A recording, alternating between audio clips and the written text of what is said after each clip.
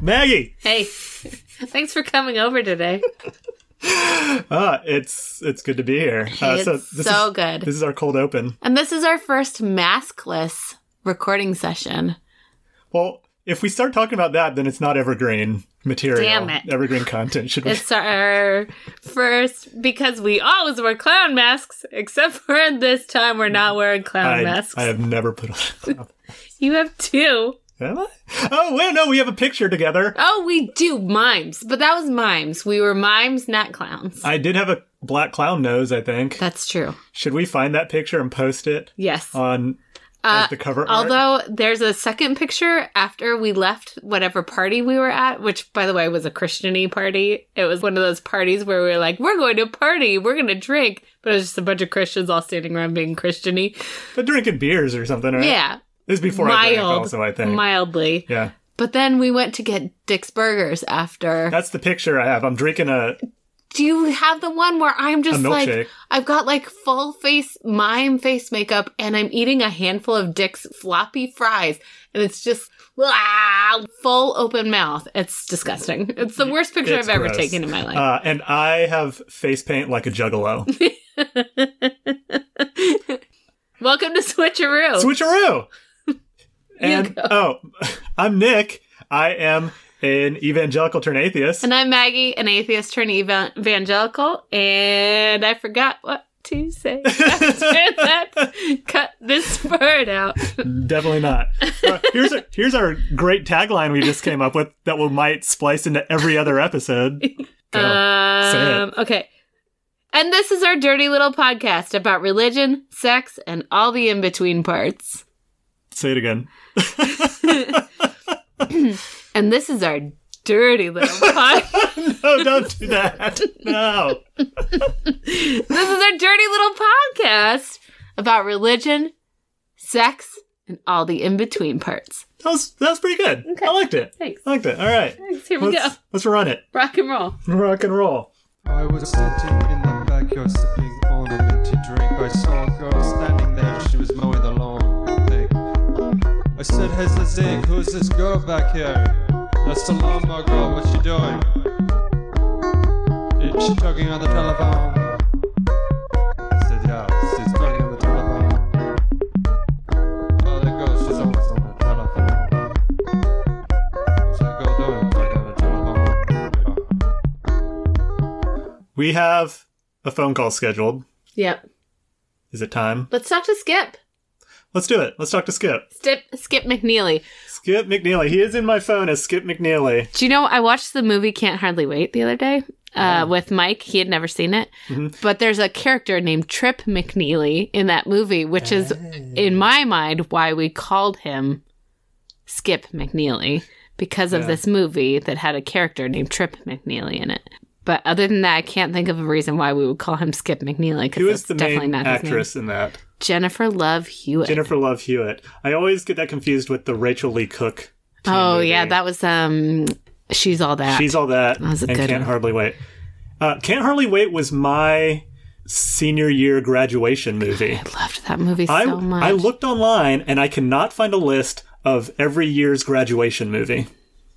Like the comedy graduation movie. We have to make that. We have to make that.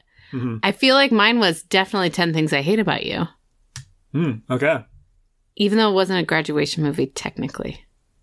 Yeah. I mean, it was a high school, come out before? I'm sure it did, but I remember watching it my senior year over and over and over again. I just watched Booksmart, and it was outstanding. I think we saw that one. Yeah. Let's call Skip. Oh. Maybe he was too scared. He did say he was scared. He was really scared about it. Should we just cold call people instead of letting them know before? Oh. I heard Kelly in the background. Uh-oh. Was Kelly warning you about what's about to happen? She's coaching you? She didn't tell me anything. Good? No, I'm not going to tell him. No, stop hurting me. Oh. Wait, what? Are you being tortured? Skip, blink 3 times if you're in a dangerous situation right now. Wait, was that Morse code? I feel like that was Morse code. Are you all right? No. Is this consensual non-consent? Is that what this looks like?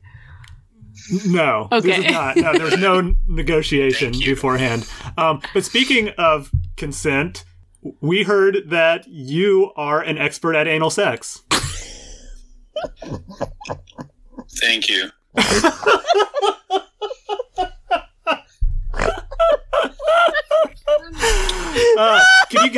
Can you give us any advice on butts? Put it in the butthole. I mean, I do consider you a father figure, and so my dad never told me about this stuff. He considers you a father figure in the George Michael kind of way. Yes. well, I mean, if we're being honest, like, I am his father, so... Daddy? Yeah. What a reveal. Nick, Skip is your father. Is that your son? Is that your real life son? Are we talking about off-limit things in front of your toddler? Well, I was about to put on speaker and I chose not to. Oh, okay. But our little buddy really likes hearing about butts. Butts is a funny word for all ages. It is funny. Tell us something about butts that we don't know. No. What are you setting healthy boundaries right now? No, I'm not confident that I know anything that you don't know. Okay, wait. Tell us something about espresso machines that we don't know. Ooh. Oh, I learned something the other day. The holes in the portafilter cups, they wear over time, and hundreds of tiny little holes in there, and then the larger ones get prioritized. And so you guys probably know about channeling in your coffee if you don't tamp it right. But now you're getting issues where the cup actually has to be replaced over time, because even if you compress your coffee properly, it's still going to favor certain pathways. But I'm not totally. That's about all I know. I just heard that recently. Don't worry, everyone. That's a euphemism for butt sex. Yes. Replace your portafilters on a regular basis. Wait, Otherwise, after how many cups? After how many pulls do you have to replace? The cup. Is it the portafilter? The cup that fits into the portafilter. The one with the holes. The one with the holes. Like how often you have to find a new partner? No, how many times do you need to replace your own butthole? People, it's like, I'm not going to be with you anymore because we've done it for time. Is this a weird metaphor this whole time? Maybe they should be asking, how come you're not getting larger with time so that this still works? That's a really good point. I feel like that's my question. Why doesn't your penis get bigger every time you have butt sex? Oh. Why do I have to stay tight, but you don't have to get bigger? That is a great question. Thanks. Yeah, way to take a feminist perspective. Brought to you by Skip McNeely. Thank you for getting our brains thinking, Skip. We appreciate you, and I think we're going to get going. Hey, that's great. I'm so happy that we're done. Yeah. We'll talk to you later, because you're going to be a regular guest. It's coffee time with Skip. Coffee time with Skip. Not really talking about coffee. We're talking about butts. Bye. Bye. He's a nasty little boy, isn't he? Nasty little Skip. Yeah. I mean, for a dirty little podcast, we need good guests that fit. I have a question for you. Okay, tell me. I've been having a little more anxiety lately in my life. I know that is a thing that you have handled in the past, and so I just want to hear, what is your relationship with that? What advice can you give me to chill the fuck out? Can I ask you first, how is your anxiety manifesting lately? How have you noticed that it's changed? I think I'm just paying attention to it more, and it might even be, I would say it's growth because I'm aware of the anxiety, and I'm able to even take a step out and be like, oh, look, I'm doing this thing again. It's not like I'm immersed and drowning in it necessarily. Usually it's my stomach's kind of clenched up. I definitely have scarcity mentalities usually around relationships. That's where a lot of my anxiety comes from. Okay. That's very different from my experience. Oh, okay. So I guess that's an interesting place to start, that anxiety can manifest in all sorts of different ways. When I started having noticeable anxiety, I was in the 8th grade, and I was in the Washington Middle School Jazz Band, which, if you live in the greater Seattle area or have for any large amount of time, you will know that for a season, the Washington Middle School Jazz Band, under the direction of Bob Nat, was like the... Shout out, Bob Nat. Shout out to Mr. Nat and your cigarette smelling breath and your cologne that was just the best. And your mean look over your glasses into the saxophone section. You should have an oil painting made of him. Sometimes you wouldn't be playing the right note on your saxophone, and he would come and he would take your saxophone from you and play on it, and you would have straight up cigar smelling saxophone reeds. Like he'd pull it out of your hands yes. and put his mouth on it. No, he wouldn't like grab it. He would be like, give me your saxophone. And then you would have to because he was your teacher. Just to show you what you were supposed to be playing. Yes. And he would be like, here's what you're supposed to be playing. Beep, tweet, squeet, squeet. Like Lisa Simpson's. Exactly. And then you'd be like, I can't even do that. This is when the States go marching in. Why would I do that? I am 12. I am 12 years old. It started in the 8th grade. I was actually 13 years old. And it was this really like prolific jazz program. And we started to do these very, very big concerts. We started to be playing in front of like really big audiences, like thousands and thousands of people audiences. My anxiety manifested around one incredibly embarrassing thing. I actually wrote a poem about it. I don't have it, but I will find it and I'll post it on whatever website. My anxiety revolved around whether or not I was going to pee my pants. I was so afraid all the time. And I'm certain that there's some Freudian explanation for like my obsession with being afraid I was going to pee my pants. We played this one competition, the Lionel Hampton Jazz Festival, which was the biggest regional jazz competition. And we actually won the sweepstakes that year, which was like insane. We beat out 15 other high schools and we were a middle school jazz band. So it's kind of a big deal. But we were playing, what is that university? Harvard. Oxford. Right across the border from Idaho, Eastern Washington. Something in Eastern. Anyway, we were playing at this place called the Kibbe Dome, which was basically like a huge sports arena. And the whole place was filled with people. And we were on stage. And I went out on stage. Everyone had to wear their tuxedo shirts and bow ties and cummerbunds. And you had to wear white on top, like a white dress shirt, and then a black pants or skirt. And I was wearing this small black velvet skirt. And I was petrified that I was going to piss myself in this black velvet skirt in front of like 10,000 people. And so I went out and I did this thing. Boys probably don't have the same experience because you don't pee the same way. But for girls, there's this like psychological process that if you can like block the hole, you'll see a lot of girls putting their foot under their bottoms because like it can help you hold it better, right? Oh, and so I went out on the stage and I put my foot to this day, I'm like sitting cross-legged in my chair right now. I have a complex. Are you afraid you're going to pee right now during the podcast? No, that would be super embarrassing. If I pee, I actually, of all the people in the world, I don't think I would be embarrassed to pee in front of you. I think I would be okay with it. I did a lot of work around sphincter release during childbearing and pregnancy. I've gotten to the point where I could probably pee in front of almost anyone at this point. It's a superpower. Yes. And my anxiety doesn't revolve around this anymore. I was so afraid that I was going to pee. And we were also on like a Diamond Vision gigantic screen too. And the camera was like panning to each one of us individually. And here I am sitting playing the tenor saxophone with one foot under me, like a chicken on her egg, right? Trying not to pee my pants.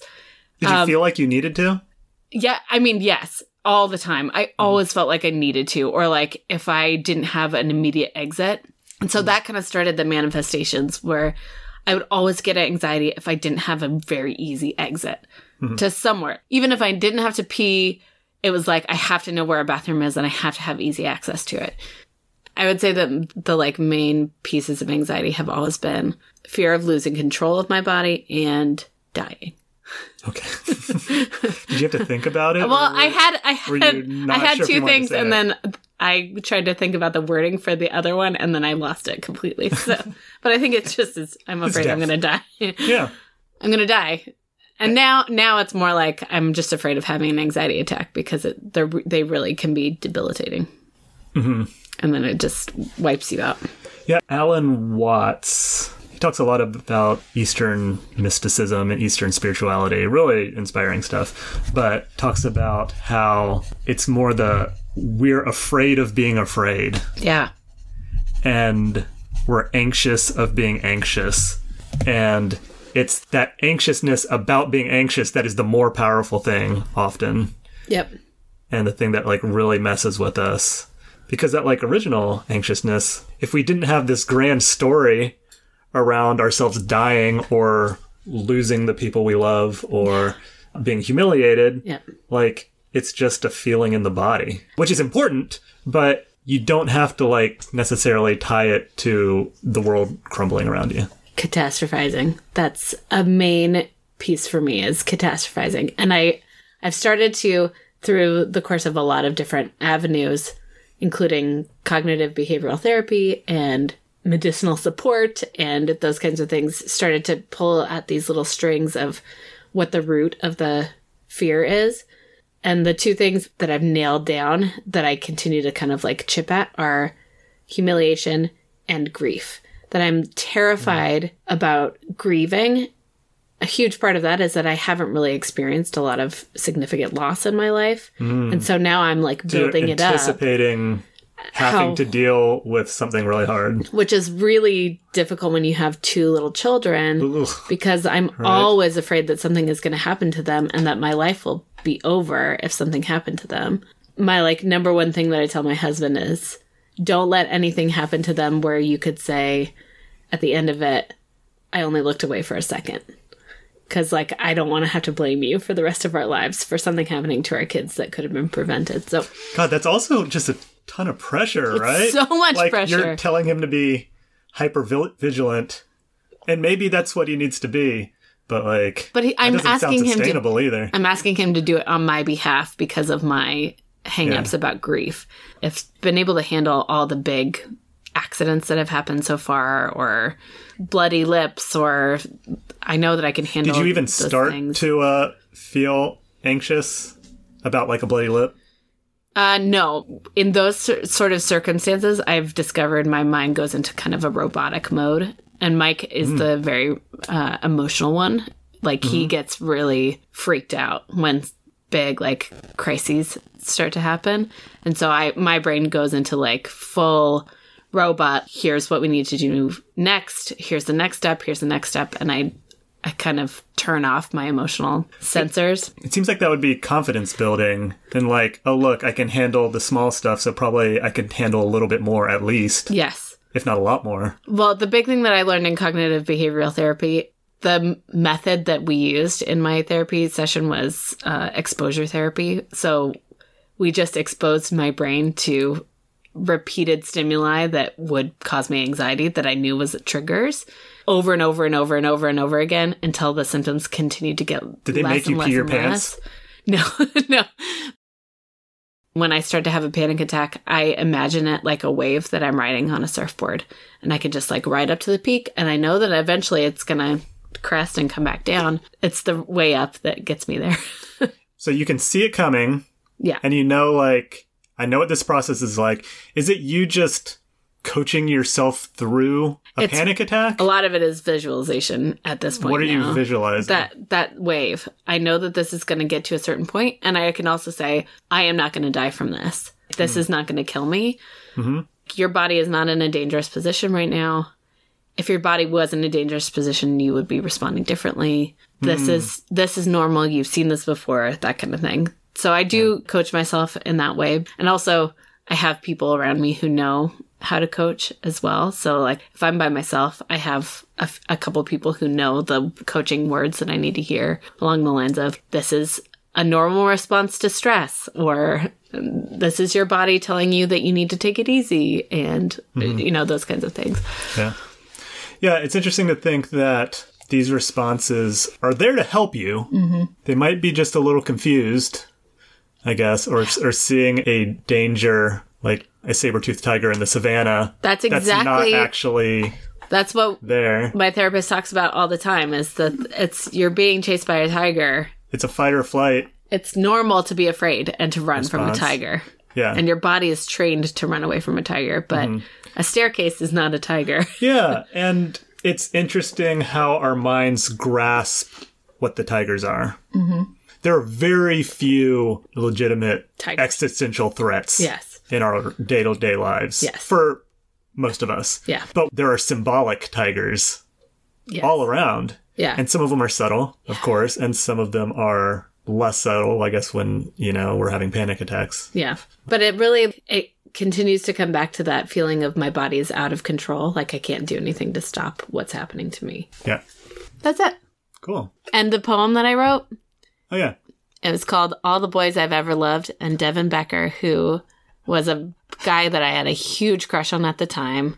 And can we call him? I don't know. Don't think I have his phone number. I don't think I've had his phone number. Do you think he'd remember you? I'm certain that I had his phone number in middle school, because I don't know if you did this, but I collected all the numbers of the people that We didn't have cell phones back then. No, but I still have my first crush's phone number memorized. I know it absolutely by heart. Don't say it. I'm going to say it. No, it probably belongs to someone else at this point. Yeah, right? But anyway, I had all of their phone numbers because, like, in my little Rolodex or whatever, because you never know when you're going to want to 11 p.m. at night call them and breathe heavily. Did you do that? Probably. I did a lot of... That's how you expressed attraction. Creeping, yeah. There was a lot of creeping that happened in middle school. Did you? But that's who... I was going to say, like, did you follow people around or... No, but I show up at their houses? Oh, I did put itching powder on a girl who was dating someone I liked one time.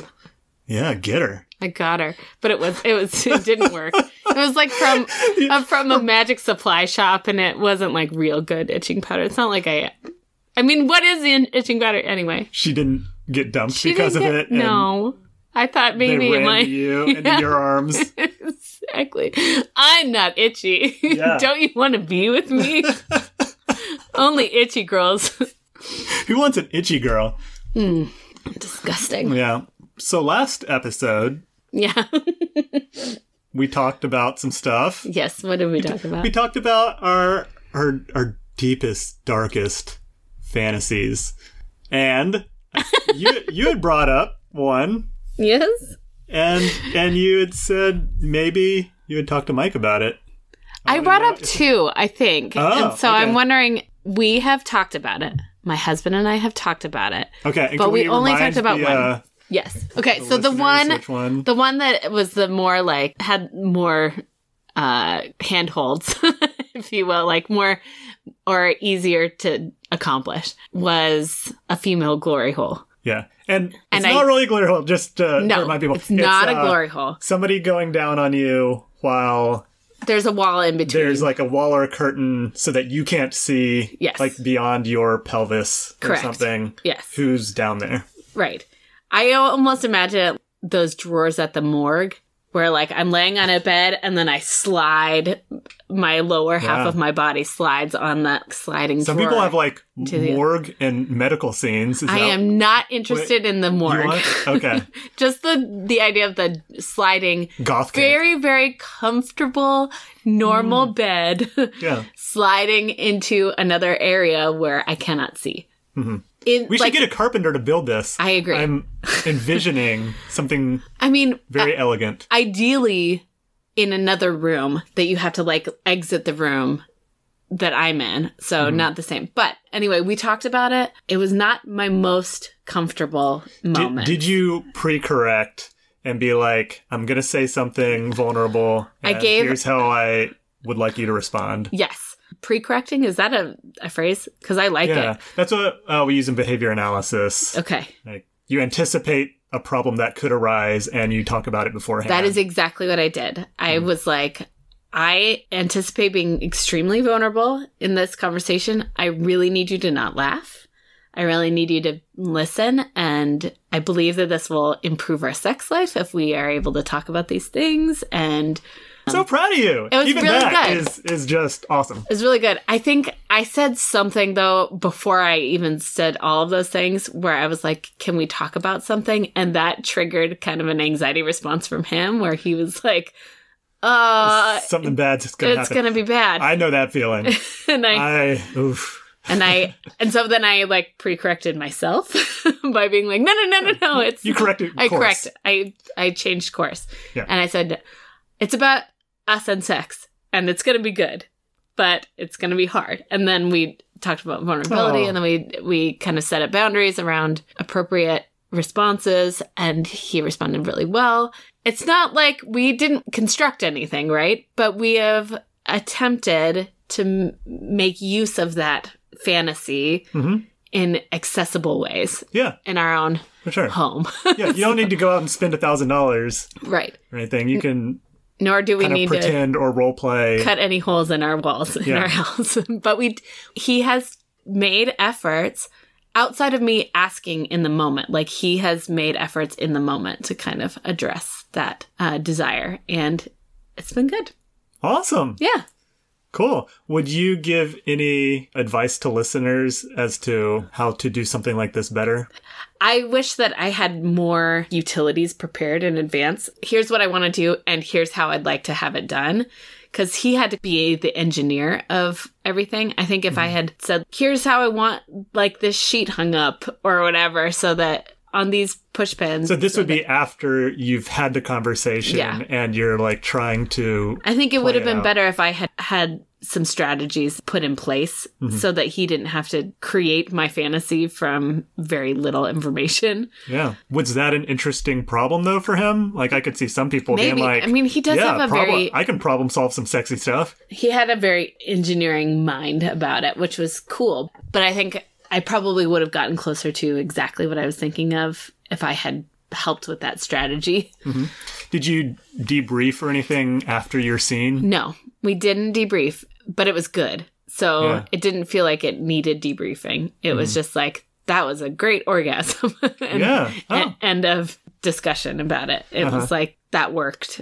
Yeah. And so we'll continue to talk about things and see if they work. Yeah. It was positive reinforcement for being vulnerable. I have so many questions. Okay.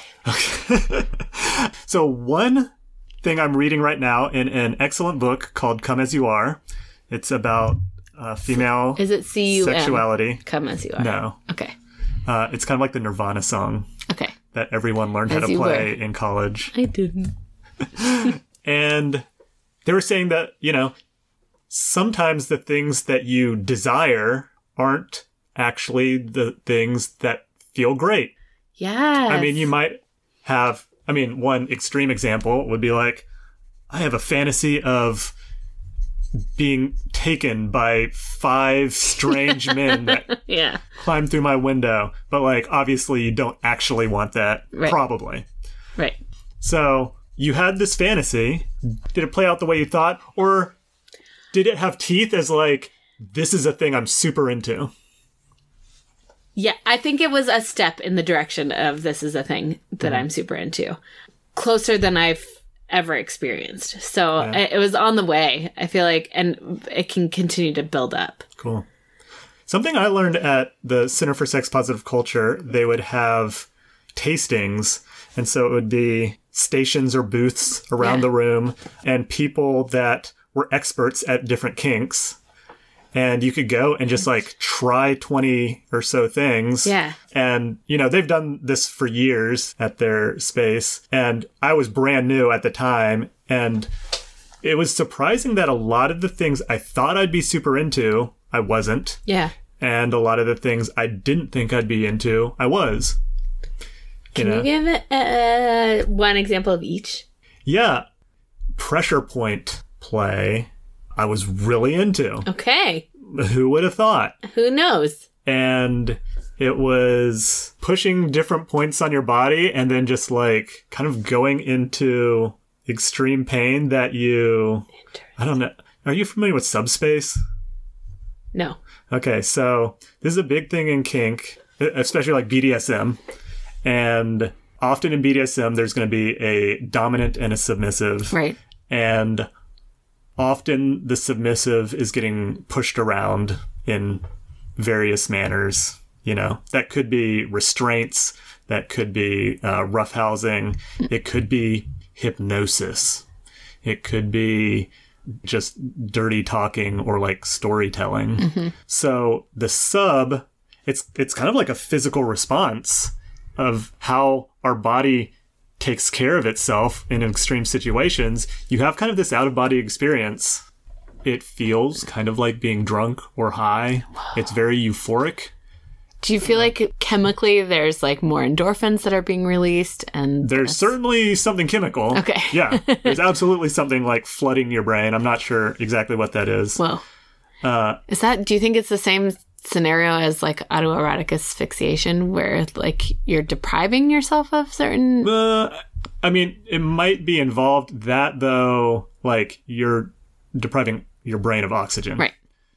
Which is not flooding your brain. Yeah, I mean, I'm sure chemicals are also involved in that. Yeah. If you get assaulted, you'll probably go to a similar place. Weird. But like out of body, like protection mode. Yeah. And it might not be that you're floating next to the ceiling looking down on yourself. I mean, it could. But it's almost like a blackout. Yeah, or like you get kind of dazed. I don't know, but it's a super pleasant situation and just a way to explore one's psyche and body. And so the pressure point definitely got me to that place like super quickly. Wow. What was one that you thought you would be into and you definitely were not into? Somebody was cupping, which is sort of that Asian... Yeah, I think they had like glass or something, and they would like make little fires within it, and it would create a vacuum and suck your skin up and do it. There might have been ways that I would enjoy it more, but part of what this person was doing was like kind of moving them around. Like, so there's a suction, like really strong suction, and then like moving them around on your back or on different places. And looking back, you know, sometimes things just take more warm up. Yep. Like if you had started slower. I think it's a matter of degree. I don't know. I'll change the subject a little bit, but like a lot of times when people talk about drugs, it's all about the dosage. Right. And I mean, and this is anything from recreational to medication. Yeah. Dosage is the difference between things feeling good and you dying. Yeah. Yes. Right? Yes. And so just about any drug, I don't know, if someone says like, I really don't enjoy being on that. Yeah. And that's totally legit. Like, you don't have to take anything, but I would bet if you change the dosage, you would have at least a better time, if not an enjoyable time. I've wondered that about like gummies, like edible weed gummies. Oh, edibles like that knock me over, and like it's usually not pleasant. Okay. Okay. So if you were able to be like very systematic and kind of scientific and like keep a journal. Yeah. Like last time I took 5 milligrams and that was too much. Let's try 3. Yeah. And write that down and like, okay, this is what's good. Or I did this on an empty stomach or right after I exercised. Right. Or whatever. I think kink might be a similar thing where if it was done light enough. Yeah. If you had a lower dosage. Claws are a thing. Yeah. Right? And so it's, if someone just like very lightly dragging their nails across you, most people would find that pleasant. Some people actually might not like that. Yeah. But it's a very different thing. Like if you're right off the bat digging into somebody. Right. Usually, I like it, except when I'm just about to have my period, and then it feels like spiders. Like I feel like I don't like that kind of touch when kind of like if you have a fever too, your skin is just super sensitive and you're just like, everything's don't touch me. Overstimulating. I'm crawling with bugs. So there's that. Maybe if you cupped in a lighter, gentler way, that might have worked for me. Yeah. Obviously, some people like it super rough. Yeah. And then also warm up is a big thing. I don't know if you've had much experience with like spanking or other impact things. Usually you want to start off pretty light, but then like once you get into subspace, you can be like, go harder. Like, interesting. Like, I mean, there's no limit almost. I feel like that is certainly true for anal. Yeah. Oh, yeah.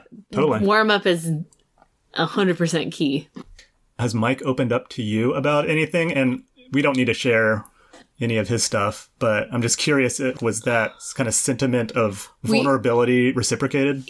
Not in equal kind, but certainly with his receptiveness, like that vulnerability was really made open. His tenderness around like not making fun of me for not really knowing exactly how to describe this thing that I was wanting, but we definitely had ended that conversation, not with doing the thing. We ended that conversation. That was it for the night. Like we didn't go into any sexual experiences after it. Did you say that you wanted to do this or do something similar, or were you just sharing something that you thought was hot? I shared the thing, and then I just said, this is something that I fantasize about. And then we kind of concluded the conversation with, let's begin to be more open about these things. So we're at this place where there's an open door to kind of have this conversation. Now, it's not that door was closed. It was like the door was invisible before, and we didn't know that it was there. So now we know that it's there, and it feels like there's kind of equal ground. Do you think he could initiate a conversation he wanted to have? I know there have certainly been times in my life, and even still, where it's like, this feels embarrassing, and I almost would prefer somebody to be like, hey, tell me about that. And I'd be like, okay, thank you for giving me a platform. I don't know if I could initiate. I think speculating on his behalf is it feels like it's borderline like telling his story for him. But I can say that we've had disagreements, or not disagreements as in like arguments, but like I think we fundamentally have different views about the purpose or place for pornography. And so I think that these conversations are going to be harder for someone who comes from a background of, like, especially a deeply evangelical background, which I feel like you could speak to, of like, pornography is evil and satanic, and if you watch pornography once, you're addicted, and there's like this kind of all these negative connotations around pornography. And I came from a background of explore what your body likes, and like look at these people doing these things, and isn't that interesting, and like try touching yourself and see how it feels, and didn't really understand it as bad until much later, to the point where I was like, even when I heard messages from the church of like pornography is bad, I was like, meh. I mean, in contexts where there's exploitation happening, sure. If it's actual exploitation and not consensual non-consent exploitation, right? Like certainly there's pornography that's like, haha, I'm being exploited. Isn't that great, right? But anyway, I have never really had a problem with pornography, and that has made it easier for me to talk about what I like and what I don't like. And so I think I can't speak for my husband about like what he likes or doesn't like, or how comfortable he feels talking about it, because I don't know. But I do know that from people I know who have grown up in that tradition of exploring sexual desire is off the table.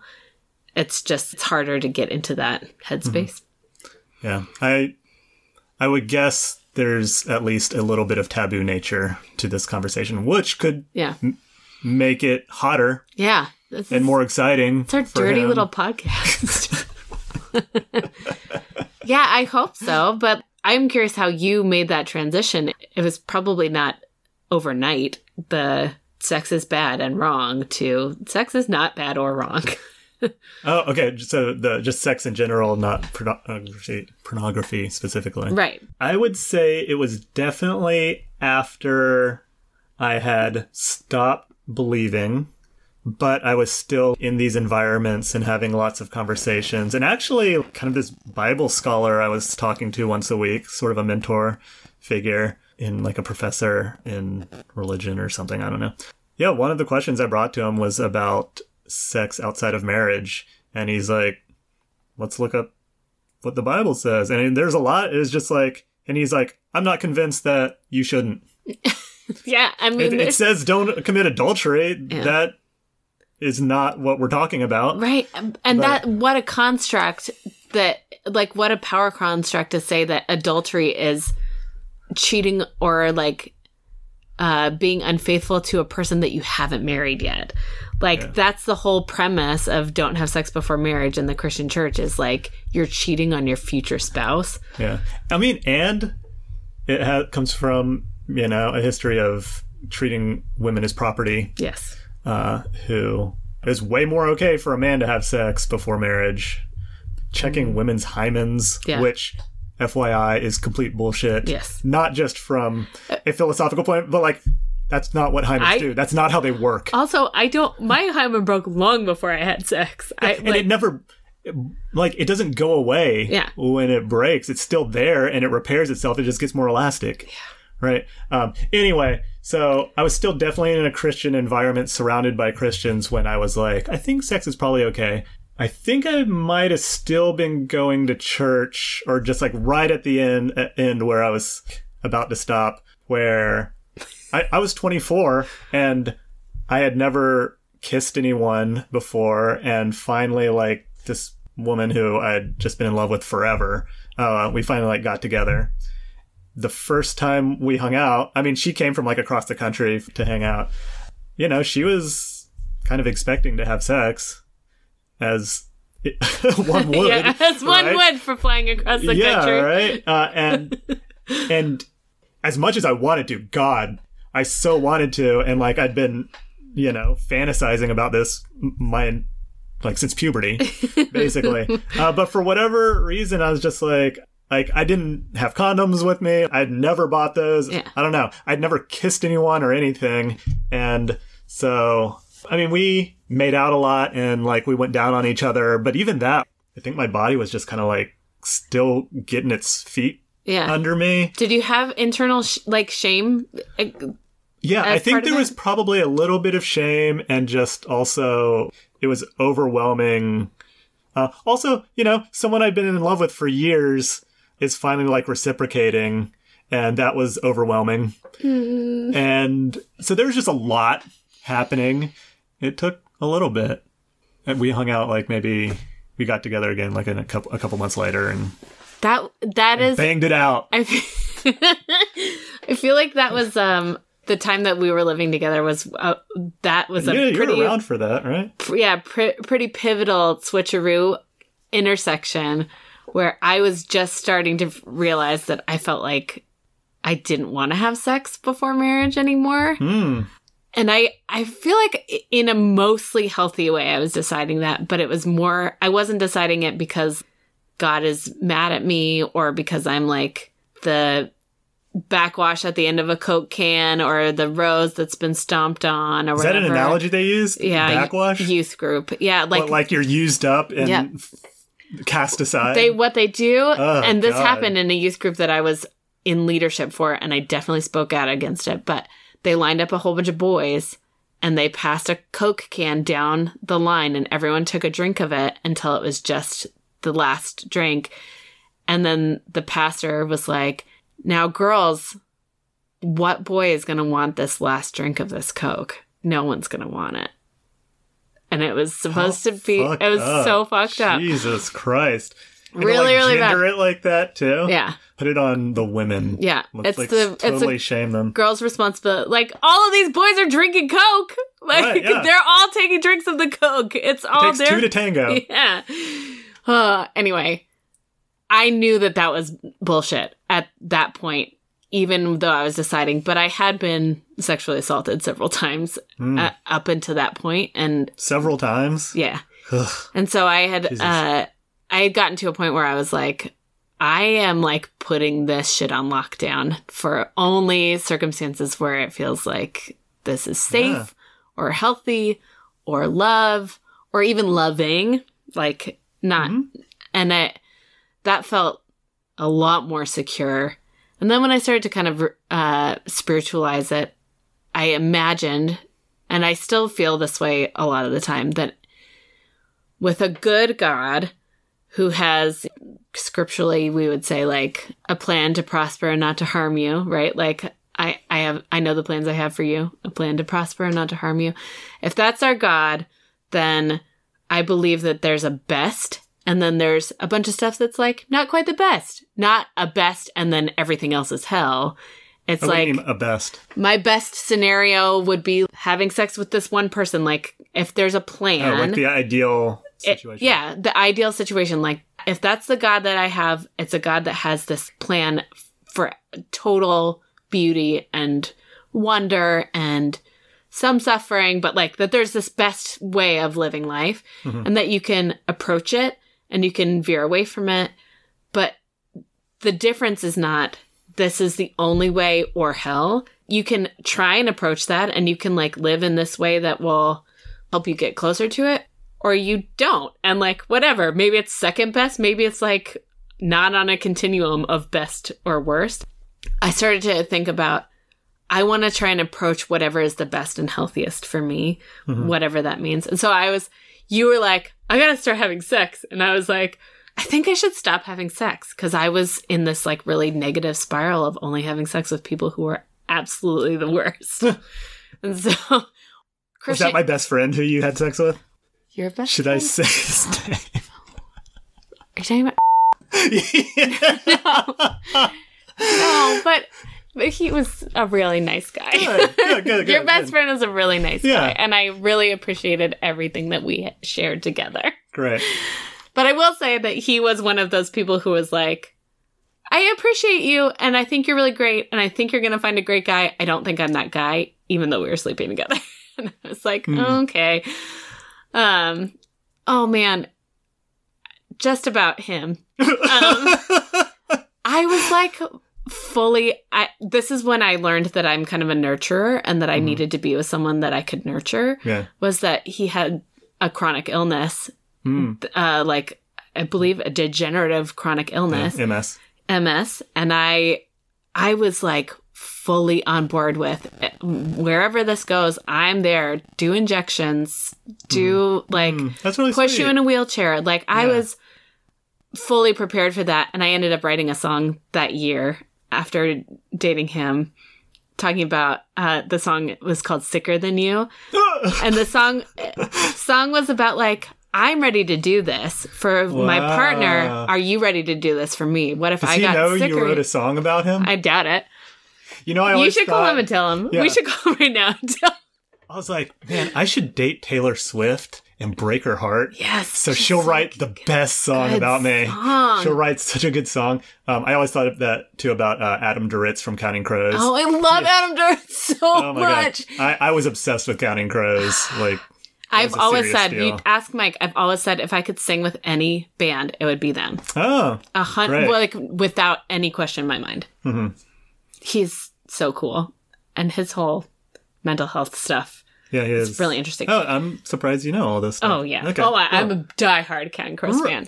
Have we talked about this? Probably not. But I'm sure we listened to Counting Crows together. I like traded bootleg albums and stuff on the internet. Whoa. I'm not that diehard. Okay. But I definitely have full harmony arrangements in my mind for almost all their songs. So that if I ever got called up on stage, I would be ready to sing. Can we do a harmony of one of their songs? Yeah, Like, not right now, but I've been getting into music. Mrs. Potter's Lullaby is my favorite. Oh, really? Okay. Yeah. I'd say their first two albums were just incredible. And Perfection. everything. Yeah. Musical perfection. August and Everything Out After, I think, is one of the greatest albums of all time. It's one of those albums that no skips at all. Like, Yeah. go Every straight song through. is a single. Colorblind. I cannot cry Colorblind. I cannot listen to that song without crying, no matter what. Yeah. And obviously, I'm a baby who can't not cry. Wasn't at that song anything. in what was that? Cruel Intentions. Cruel Intentions. Oh. Ryan Felipe. Oh, and you just, I can feel all the And feeling. was it Reese Witherspoon? Yes, and she's God, what a good movie. so We good. watched that together, so actually. sexy. And that was, I would say that was a formative sexual movie for Really? me, like where I was starting to embrace sexuality. Didn't we watch it in our basement? I can remember. I'm I like think we watched it several times. putting it in. I'm like putting myself back into that place. Yeah, and Dirty little movie. I would say Ryan Felipe was one of the earlier guys I was attracted to. Ooh, me too. Not to mention like everyone else in that movie that was super hot Yeah. and things. Okay, So, yeah. listen. Remember what we talked about my anxiety? Yeah. I have to pee really bad. we're also way over time. Okay, so maybe Should we just wrap it up? Yeah. Okay, let's do it.